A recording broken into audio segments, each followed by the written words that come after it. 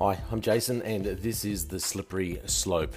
Got to get straight into things this morning. It's currently the 7th of January 2022. I heard this story that I'm going to talk about. I heard it on the news yesterday. Quite frankly, I couldn't believe that I was hearing it correctly. It just amazes me. It's absolutely disgusting. I think it's probably one of the most important stories that are out there, and yet our mainstream media seem to be downplaying it. No one, quite frankly, they don't seem to care. They don't seem to see any reason for concern. However, I think it's terrifying that a government in Australia can make these kinds of rules that I'm going to talk about here today. So this is from, I'll read an article heading, and this is from the Daily Mail, and it's about the Northern Territory government. And it says, Northern Territory forces all unvaccinated residents into lockdown and adds 2 more tough restrictions as COVID cases jump by 256. It goes through these measures. Unvaccinated residents in Northern Territory in lockdown from 1 p.m. Thursday, so that was yesterday. The unvaccinated can only leave their home for one of 3 essential reasons. And these are the draconian rules. I think it's just disgusting. I don't understand how they can be legal. It goes on to say, unlike with other lockdowns, unvaccinated can't go outside to work or exercise. How is that humane? How on earth is that humane? You're in your own house, in your own yard, and you are not allowed outside to exercise. That is not humane.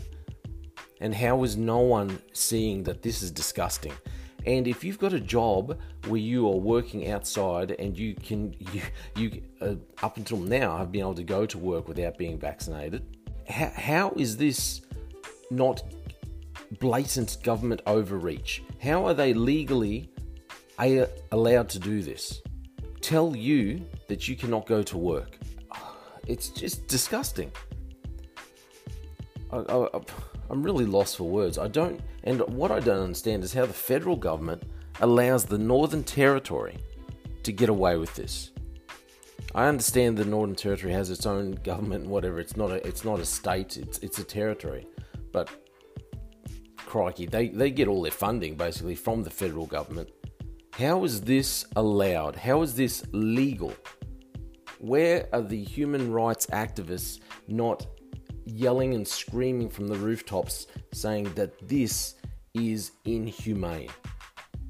So this lockdown is going to last until 12 p.m. Monday, when a vaccination pass system will begin. I'll go on to read this section of the article. Unvaccinated residents in the Northern Territory will be locked down for 4 days after the Territory announced a record 256 new COVID infections overnight. From 1 p.m. on Thursday, those who have not received both COVID-19 jabs can only leave home for one of 3 reasons: essential shopping, for medical treatment, including vaccination, of course, or to provide care. Chief Minister Michael Gunner said, unlike with previous lockdowns, the unvaccinated would also be banned from going outside to work or exercise. The government is banning you from going outside to work or exercise. The lockout will last until 12 p.m. on Monday, when a vaccination passport system will be introduced. Mr. Gunner has also restricted access to low vaccination communities to residents and essential workers who will need a negative rapid antigen test result before travelling. Mr. Gunner said fully vaccinated residents would not be affected by the lockdown. The NT's unvaccinated population cannot go more than 30 kilometres from their home if travelling for an essential reason, unless they are going to hospital. The fully vaccinated can continue as they were, he said. For people who are not vaccinated, lockdown rules will apply for everyone aged 16 and above. Of the new cases, 27 resulted from community transmission and 10 infections are known close contacts.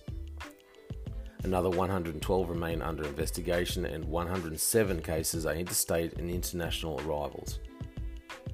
Now, just on this point, all these cases that are interstate and international arrivals, because I was watching the the news coverage, the television report when Michael Gunner was up and talking, and he kept referring to the unvaccinated as the most likely to spread this virus.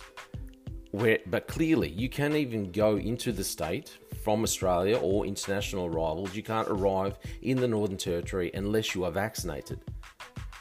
So all these cases that they've got, it seems they've come from vaccinated people anyway.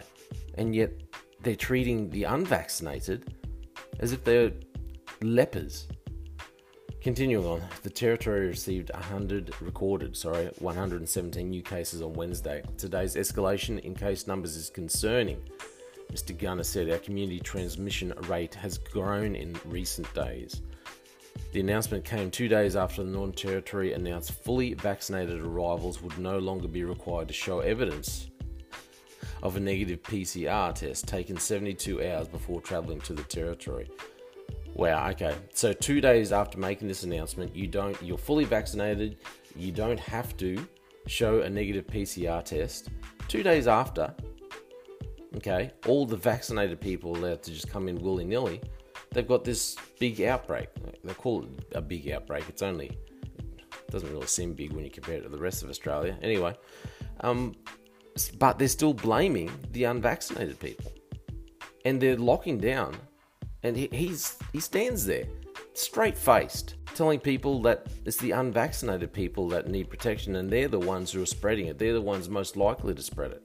Continuing on, they will now be handed a rapid antigen test upon arrival in the NT so they can self-test and report the result within 2 hours. If you're in a queue down south trying to get a PCR test, leave and we'll sort it out when you get here. Wow. Mr. Gunner said the policy change was a response to testing issues in other states that had seen long queues, delayed result delivery, and clinics close. Like I said, how on earth is this allowed? There's nothing humane about it. Why aren't human rights activists marching in the streets? Why is the international community, not even the international community, why is the Australian federal government not fighting against this? There's no pushback from the media at all. If someone's got a job and you're telling them now that they're not allowed to go out and work, they're not allowed to go out and earn a living, how does the government think that they have the right to do this? How does the government think that they have a right to tell you that you have to stay in your house, you can't even go outside into your own backyard and exercise? This is evil. It is evil. I've been saying to friends and family for a long time, I've said it on this podcast, we're heading down a bad track. I believe that we're heading down the track that is portrayed in Revelation chapter 13, okay? Where eventually we will end up in this time where everyone will have to walk around with a mark. Okay, when I say everyone, people who aren't Christians, but that's a different story. But people who are here will have to walk around with a mark on their right hand or on their forehead, and they won't be able to buy or sell, as it says in the Bible, unless you have that mark. And this is all just conditioning us to be able to take that mark. It's conditioning the public that when it all comes in, they're not even going to think about it. They're just going to say, well, thank goodness I don't have to carry around my phone anymore, and yep, who cares, I'll get this mark. What's commonly called the mark of the beast, or what the Bible refers to it as the mark of the beast.